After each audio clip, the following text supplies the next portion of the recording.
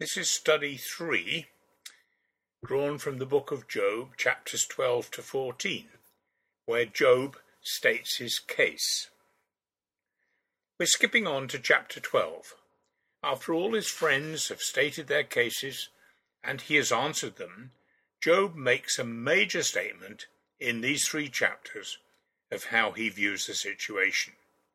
Much of what he says could be regarded as very pessimistic, as he expresses his quite natural unhappiness at what has happened to him and his family. But I think we are expected to learn several things from his experiences and what he says, so we will try to make the most of it.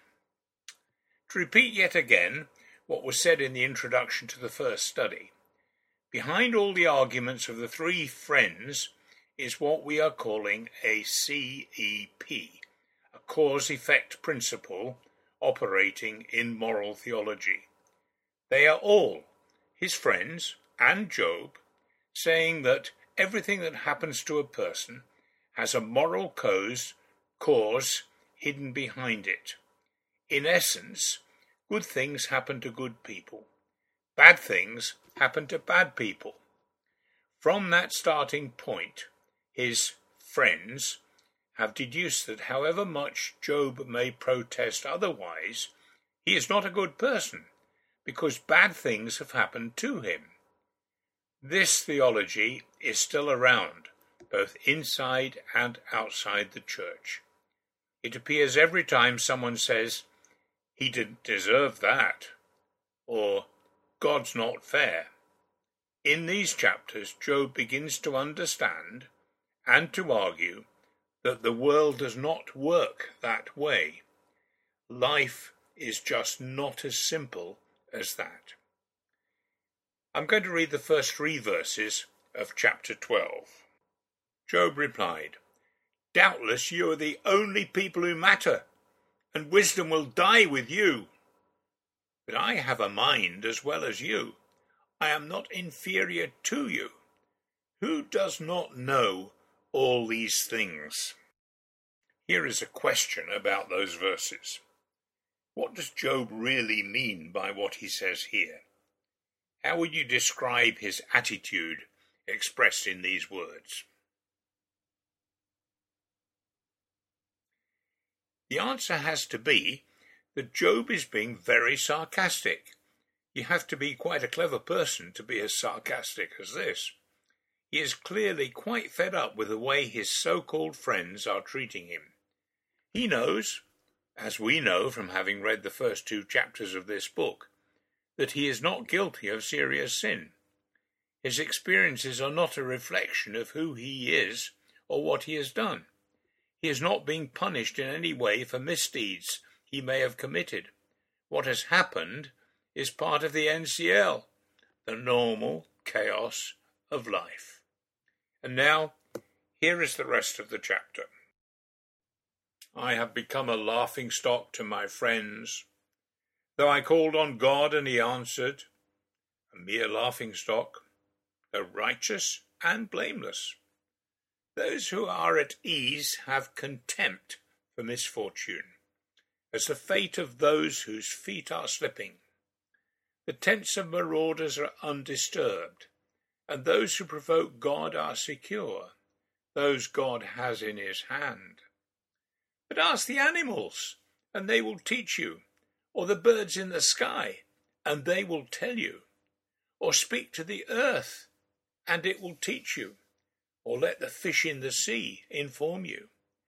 Which of all these does not know that the hand of the Lord has done this? In his hand is the life of every creature, and the breath of all mankind.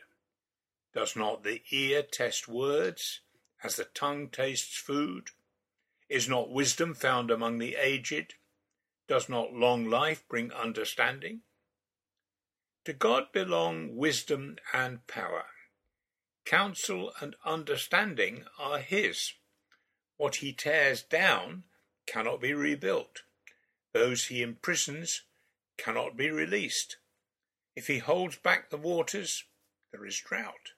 If he lets them loose, they devastate the land. To him belong strength and insight. Both deceived and deceiver are his. He leads rulers away stripped and makes fools of judges.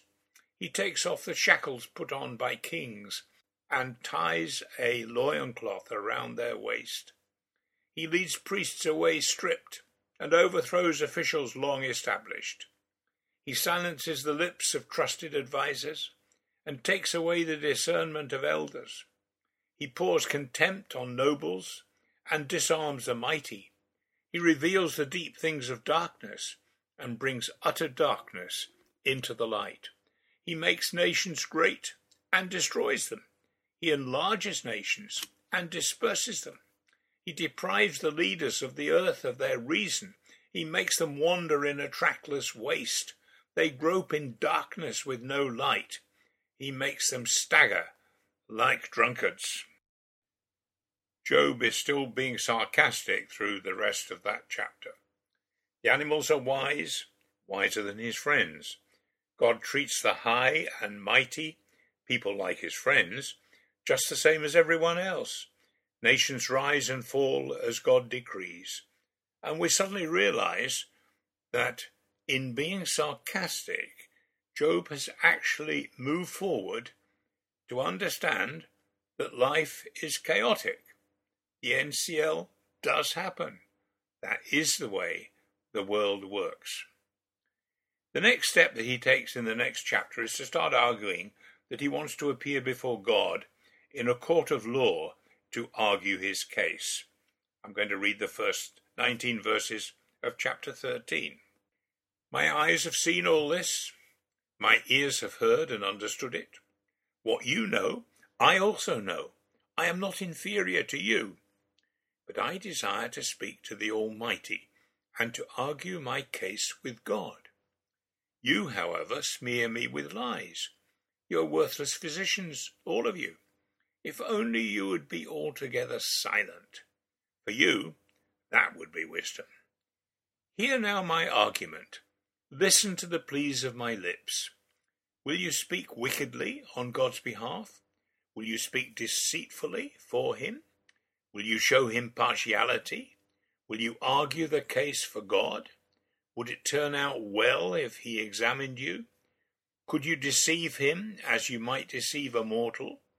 He would surely call you to account if you secretly showed partiality. Would not his splendor terrify you? Would not the dread of him fall on you?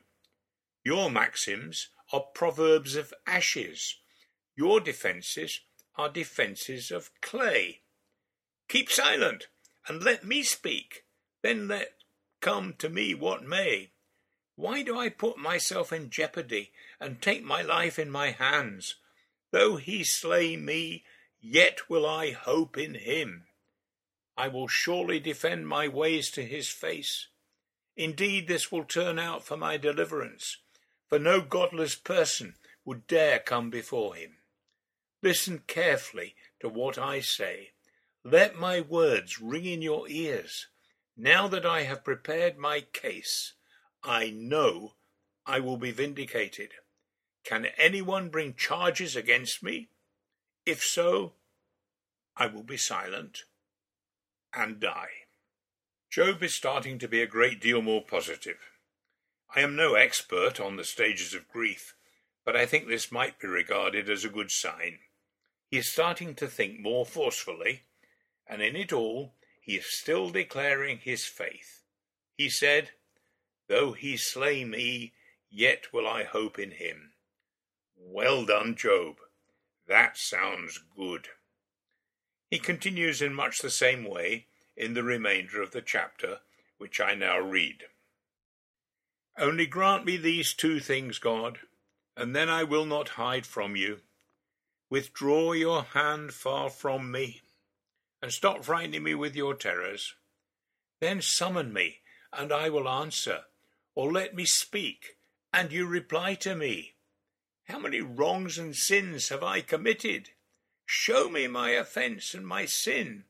Why do you hide your face and consider me your enemy? Will you torment a wind-blown leaf? Will you chase after dry chaff? For you write down bitter things against me, and make me reap the sins of my youth. You fasten my feet in shackles. You keep close watch on all my paths, by putting marks on the soles of my feet.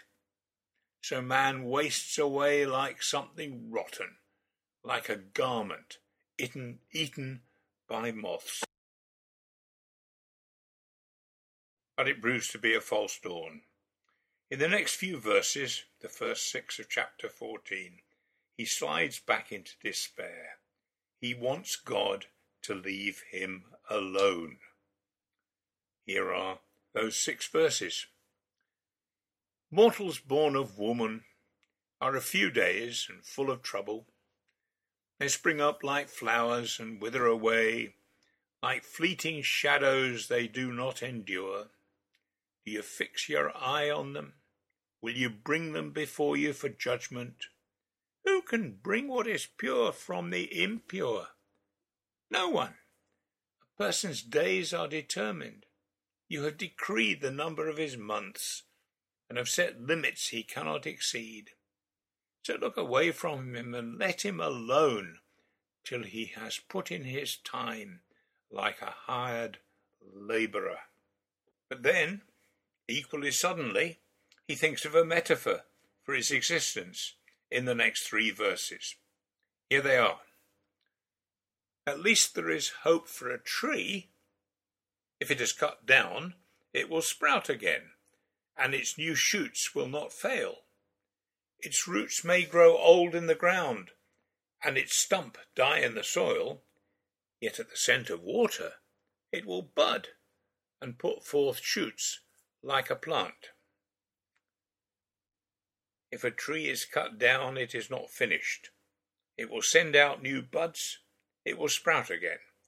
It won't grow to be the same tree it might have been before, but it will grow, more plant-like, less tree-like, but still alive and still valuable. There is something we call hope. And yet again, he changes direction in verses 10 to 22. He says, but a man dies and is laid low. He breathes his last and is no more. As the water of a lake dries up or a riverbed becomes parched and dry, so he lies down and does not rise till the heavens are no more. People will not awake or be roused from their sleep. If only you would hide me in the grave and conceal me till your anger has passed. If only you would set me a time and then remember me. If someone dies, will they live again?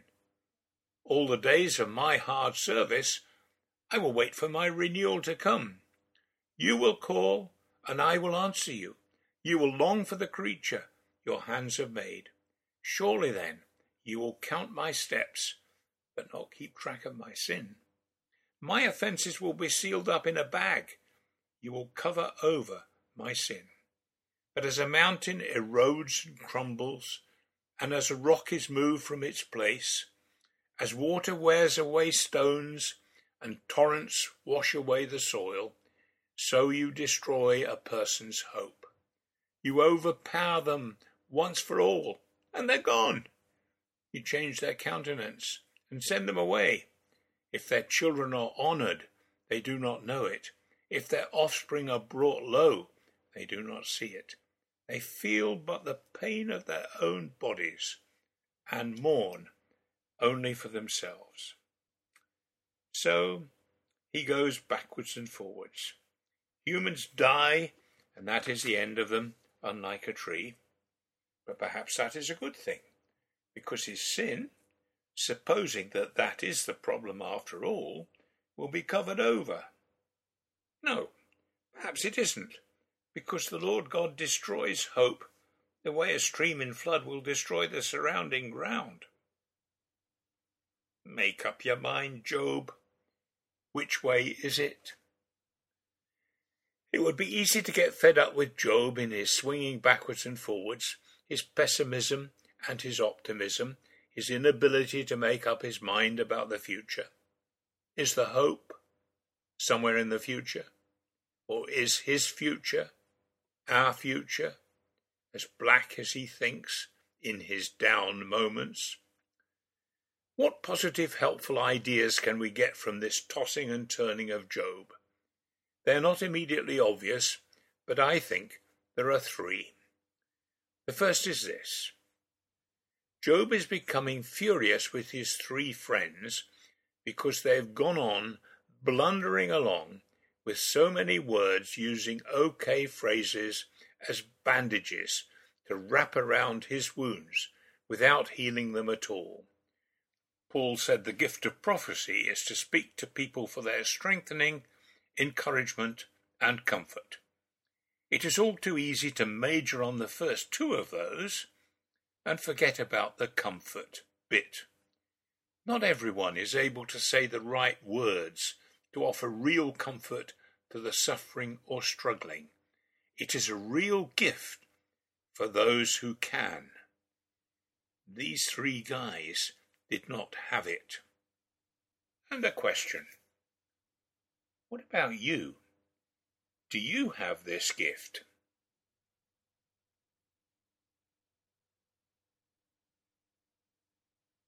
The answer, of course, is up to you, or to your friends perhaps.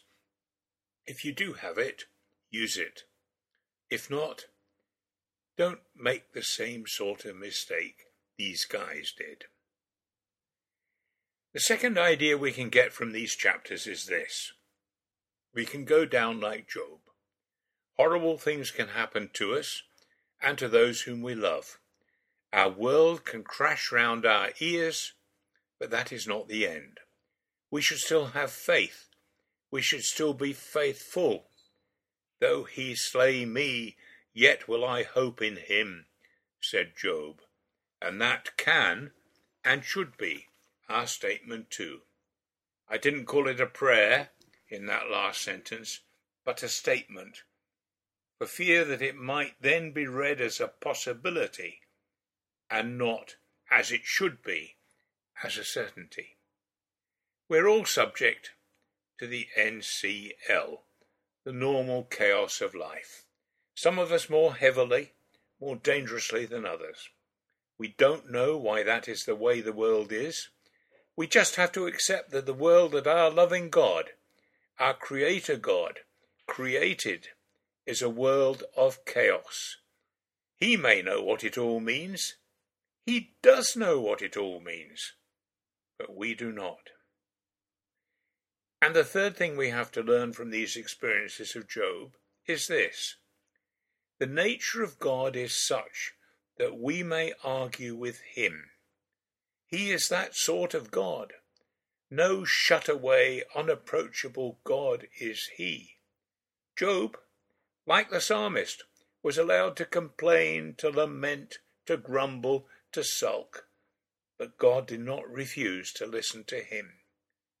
Sometimes we're like that, complaining, grumbling, lamenting, sulking, but God is still our God, our loving, listening, hearing God.